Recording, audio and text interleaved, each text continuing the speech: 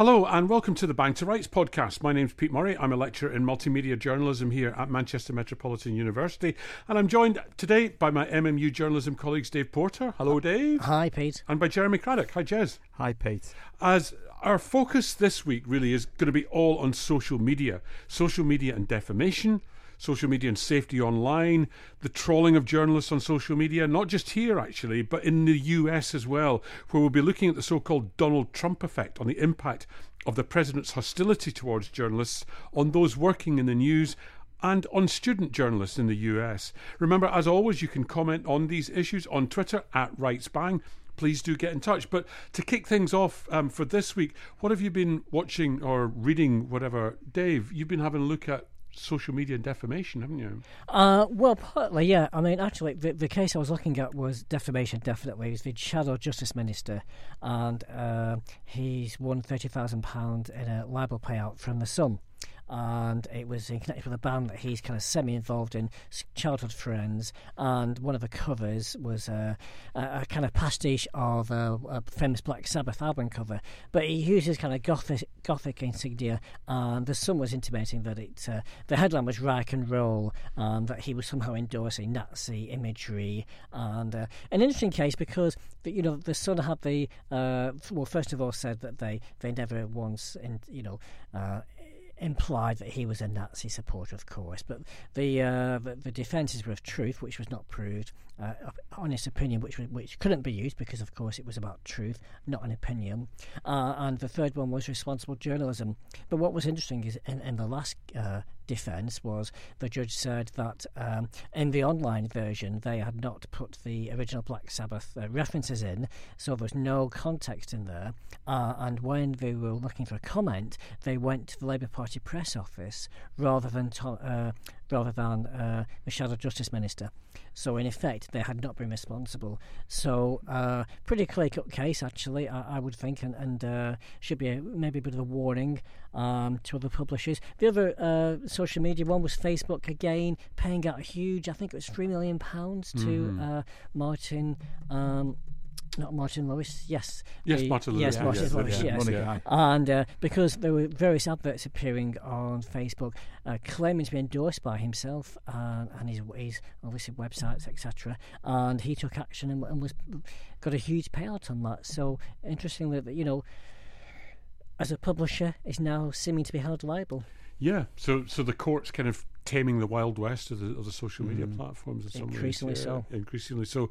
So we'll have a look at the legislative environment, or what the legislative environment that may be to come around that. So leaving aside the civil courts for just a minute. Jez, what have you been looking at? What's caught your attention? Yeah, I was looking this week, rather relevant this week, as we've got IPSO coming to speak to the students and the regulatory side of things. But I noticed that IPSO are looking to issue some new guidance on reporting stories. They previously issued guidance on reporting suicides and sexual offences, but the latest one seems to be on reporting stories relating to Islam and Muslims. And it follows quite a lot of complaints to IPSO about the way Muslims and the religion of Islam's been presented in the media. So it'll be interesting to see what goes into that kind of guidance and how they play that out. And so at this stage, it's just a kind of consultation. They're looking for people's opinions. They're looking they're looking to consult widely, and they have said that whatever guidance comes in, it won't impinge on the right of journalists to criticise or to challenge or to stimulate debate on an issue. So it'll be quite interesting to see how where they perhaps draw the line on where we need to go with reporting in that area. I suppose the model that they've got is kind of about good practice and being fair and all of that kind of stuff. And we've seen you mentioned the suicide guidance that they put out, and guidance about reporting on sexual violence and so on. So they probably follow a similar kind of thing. Yes. This is the sort of terminology that you should use and make sure you get your facts right. A lot of it relating to tone as well, I think, isn't it? Yeah. Yeah. So yeah. But rather relevant this week as we've got Madeline Palashin with us. Yes, so we'll hear more from Madeline, particularly about social media, because the signals are this week that the government is preparing to take some serious action against the big social media platforms. BBC's media editor Amol Rajan said last night it's now a question of when, not if. And earlier yesterday, during Prime Minister's questions in the House of Commons, the East Renfrewshire MP Paul Masterton asked the Cabinet Office Minister David Lidington if Brexit was going to upset the timetable about just when the government would announce those measures to improve child safety online. For parents across East Renfrewshire, the safety of their children online is an absolute priority. So I very much welcome the announcements from the government this week in relation to more steps for social media companies. But can my right honourable friend confirm that the online harms white paper remains on track to be out on time, and that whatever happens with Brexit, this work stream will be a priority for this government? Yes, and I've actually talked to the Culture Secretary this week about the need to press ahead with urgency on this task. We've heard the calls for an internet regulator and a statutory duty of care, and we're seriously considering these options, and our white paper will set out clear responsibilities on how those responsibilities should be met and what should happen if they are not. Earlier in the week, the Digital Minister, Margot James, said a laissez-faire environment online meant some internet companies had paid little regard for the security and interests of their users, and that a planned white paper, which Lidington just mentioned, will set out new legislative measures to ensure that the platforms remove illegal content and prioritise the protection of users, especially children, young people and vulnerable adults. Before we look at the effects in the UK, we're joined here in the studio by Dr. Rob Peasley, who's the chair of the Journalism and Creative Industries Department at Texas Tech University. Rob, welcome to Bang to Rights. Thank you very much for having me.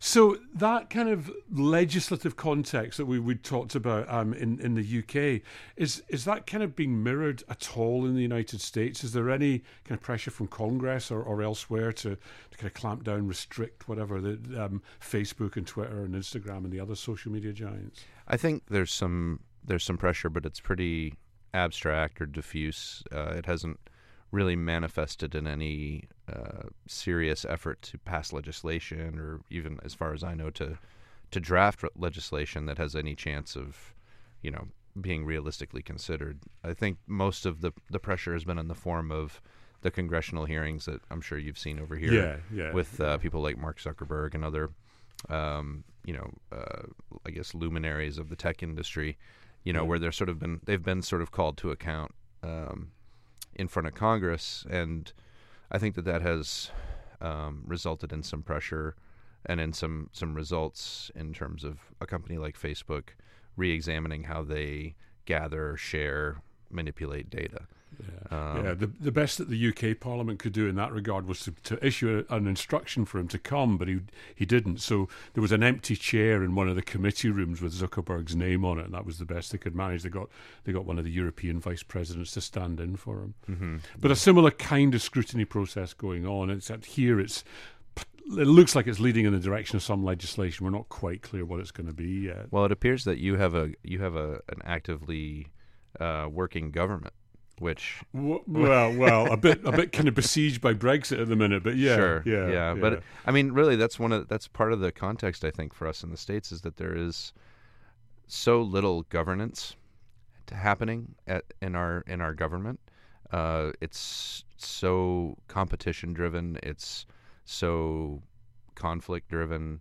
It's very fragmented and bifurcated, and it seems as though everybody is always campaigning instead of governing, and it's very difficult to see how meaningful sort of bipartisan efforts can proceed in that environment. Yeah, let's have a little look at that then, because you talk about that kind of atmosphere of conflict and so on. Arising mostly from the president, from Donald Trump himself, but you see some kind of bounce effect of that people are, although the president is complaining about journalists, it seems to be encouraging younger people to think about journalism as a career.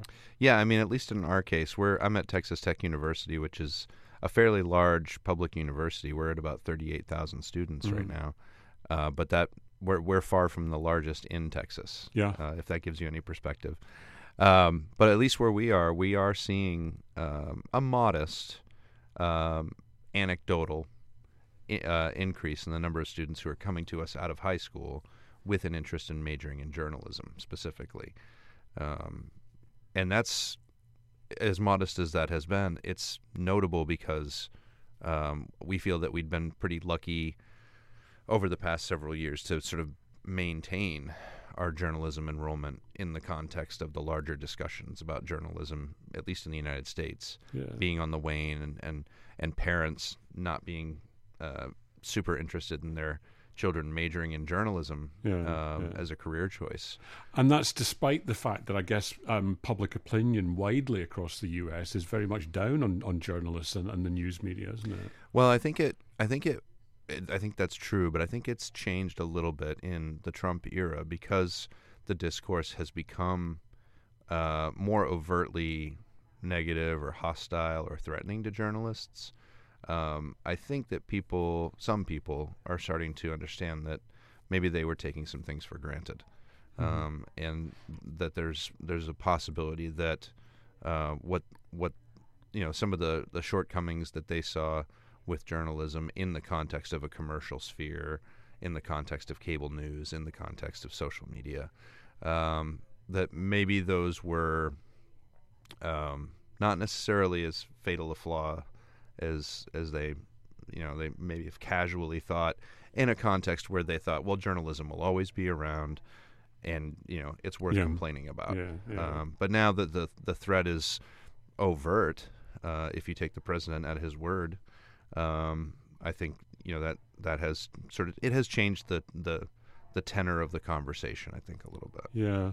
And is that reflected kind of online in the Twitter sphere, as we call it over here? I mean, if the president is using Twitter to attack journalists and news media generally, is that something that your students are aware of, and is that a danger more widely? I mean, is he kind of leading an attack or triggering a wider attack on journalists and the news media?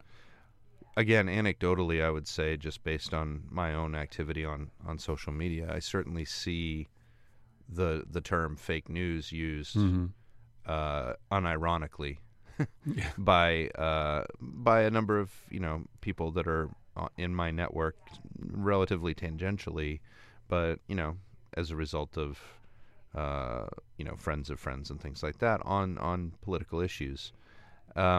It can be very difficult if you only consume information in a social media space to really see where the unassailable, sort of agreed upon consensus, like, truth is. The national or the cultural conversation around facts and things that are true, it can be very difficult to find in the social media space. And I think in training journalists, that's a new thing for us to contend with in the era of the evening news and 4 or 5 national record newspapers in the United States. It was you did not have to train journalists to educate others about their expertise. Yeah, I mean, there is that whole wider thing about digital literacy, isn't there? Right, but also their legitimacy. Yeah. That, and kind of evaluating who's more likely to be telling the truth than someone else. Right, and that's always been a media literacy issue. That's always But as journalists, for most of the modern history of journalism in the United States, you didn't have to make the case for yourself on the terms of legitimacy. If you were a journalist and you were following the professional norms of journalism and you were on TV, and you were assumed to be doing professional journalism. The assumption now, I think, the default assumption, at least, again, perhaps this is just a social media thing, but the default assumption seems to be you have an angle, and what is it? And that's a very different cultural context in which to train journalists and to be a journalist. Yeah. If we spool back a little bit then to, you talked about what is true, where are the facts. this is going to be contested enormously, and was contested just the other night when the President was delivering his State of the Union address, the Robert Mueller inquiry. And is there anything in that might have a wider effect, wider implications for social media and for Facebook in particular? Sure. Well, I guess it remains to be seen, but it certainly, based on what we know so far and what's been reported so far, there's certainly a relationship between social media, election tampering, abuses of power, and also just confusion and uncertainty on the part of the information consuming public. And so I think it'll be very interesting, obviously, in a number of ways, to see what comes out in the Mueller report, if indeed it is allowed to come out, which, Yeah, another issue altogether. But it will be I think one of the audiences who will be most invested in what's in that report will be the Mark Zuckerbergs of the world. Yeah. Because, if there are things in there that can't be ignored by legislators, then we're likely to see, perhaps some actual legislation that might come out of that. Yeah. Okay, Rob Peasley, thanks very much. Maybe we'll make a date and come back to you when the Mueller report's released, and we can have another discussion about exactly what's in there. That sounds great. I appreciate you having me on. Okay, thanks very much. Now, if the government is looking at tighter regulation here of the big social media platforms, we do know that there's already some regulation around the use of social media by journalists. Now, Jez, you've been finding out more about all of that from Madeleine Palache of Ipso, the press regulator. What's she got to say? Yeah, interesting to see what Madeleine had to say to our Level 5 students in media law and regulation. But her talk really focused on social media as a platform, as a source of content and information for journalists, and the sort of the pitfalls around, using content from Facebook accounts, from Twitter, that sort of thing, and the need to be careful, in checking and making sure that the content is what it says it is. So issues around privacy and also intrusion into grief and shock as well, and the sort of regulatory things that we use as journalists. So she was quite interested in talking about those things. Okay, so let's hear from Madeleine now.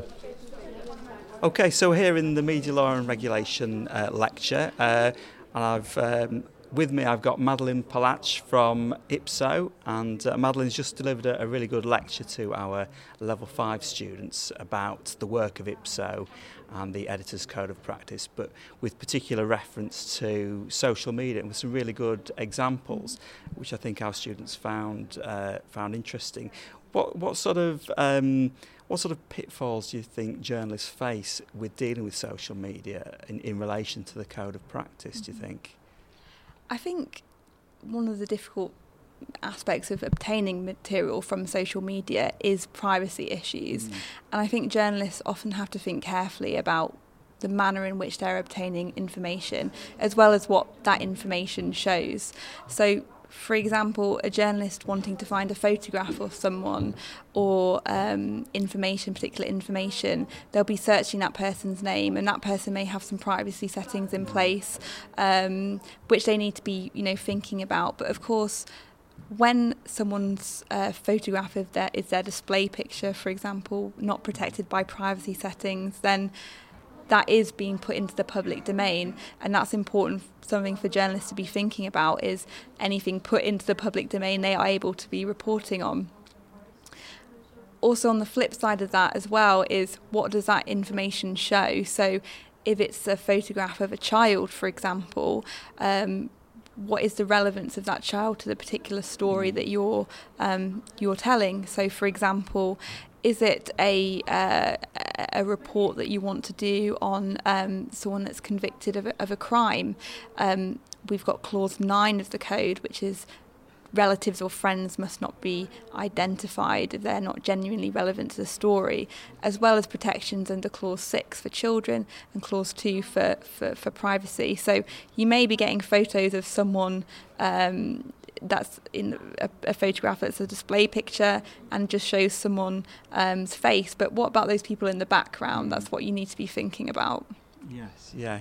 And I know that's obviously a good advice and guidance to journalists. Mm-hmm. I know that IPSO offer a guidance note to members of the public on the same issue. Mm-hmm. How much of your role do you think is about educating the public about the role of journalists and their responsibilities in regard to, a free and open press and the public interest? Mm-hmm.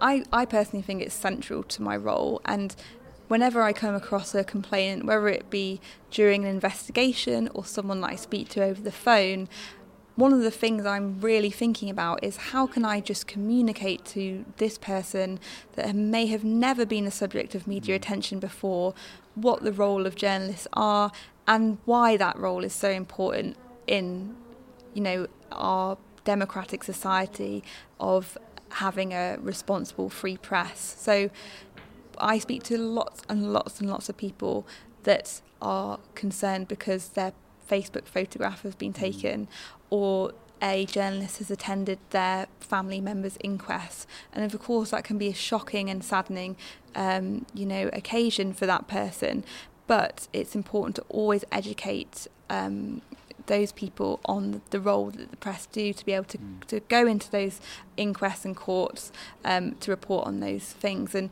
we publish guidance on that reporting of inquests, and we also publish guidance. We've published it, it's all on our website, of reporting things from social media. And so we do a lot of work to make sure that the public are as best informed as they can on these issues. And obviously we're in a digital age now. Social media is still emerging, really. And as we go through it as journalists, we're finding new ethical issues that we were unaware of in the past that we're having to adapt to.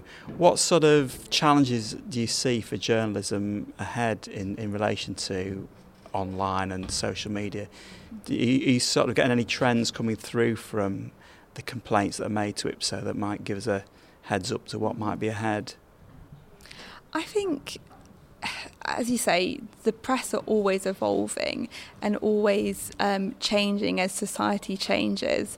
And I think what's an interesting thing that I've just noticed, not necessarily through the complaints that I've investigated, but about people, citizen journalists I call them, sharing content or sharing information which may not be the subject of any particular regulation. For example, the sharing of content which may show excessive detail of suicide, for example. That's a situation that Instagram are facing with people doing that. Journalists have to be mindful of their obligations under the code when reviewing that particular information, that we call them user-generated content publishes on a website, which may lead, to excessive detail of the method used of suicide. I think it's just being aware that there's a lot more interaction of readers with content now, and just keeping an eye on that, because we as a regulator do have remit to look at that kind of content, but only if there's pre-moderation by the publication. But I think it's difficult in a digital age when there's so much content, so much material being shared off the back of stories that people are reading. Okay. Thank you for that, Madeline, and thank you for coming in to speak to the students. Thank you. Thanks for having me.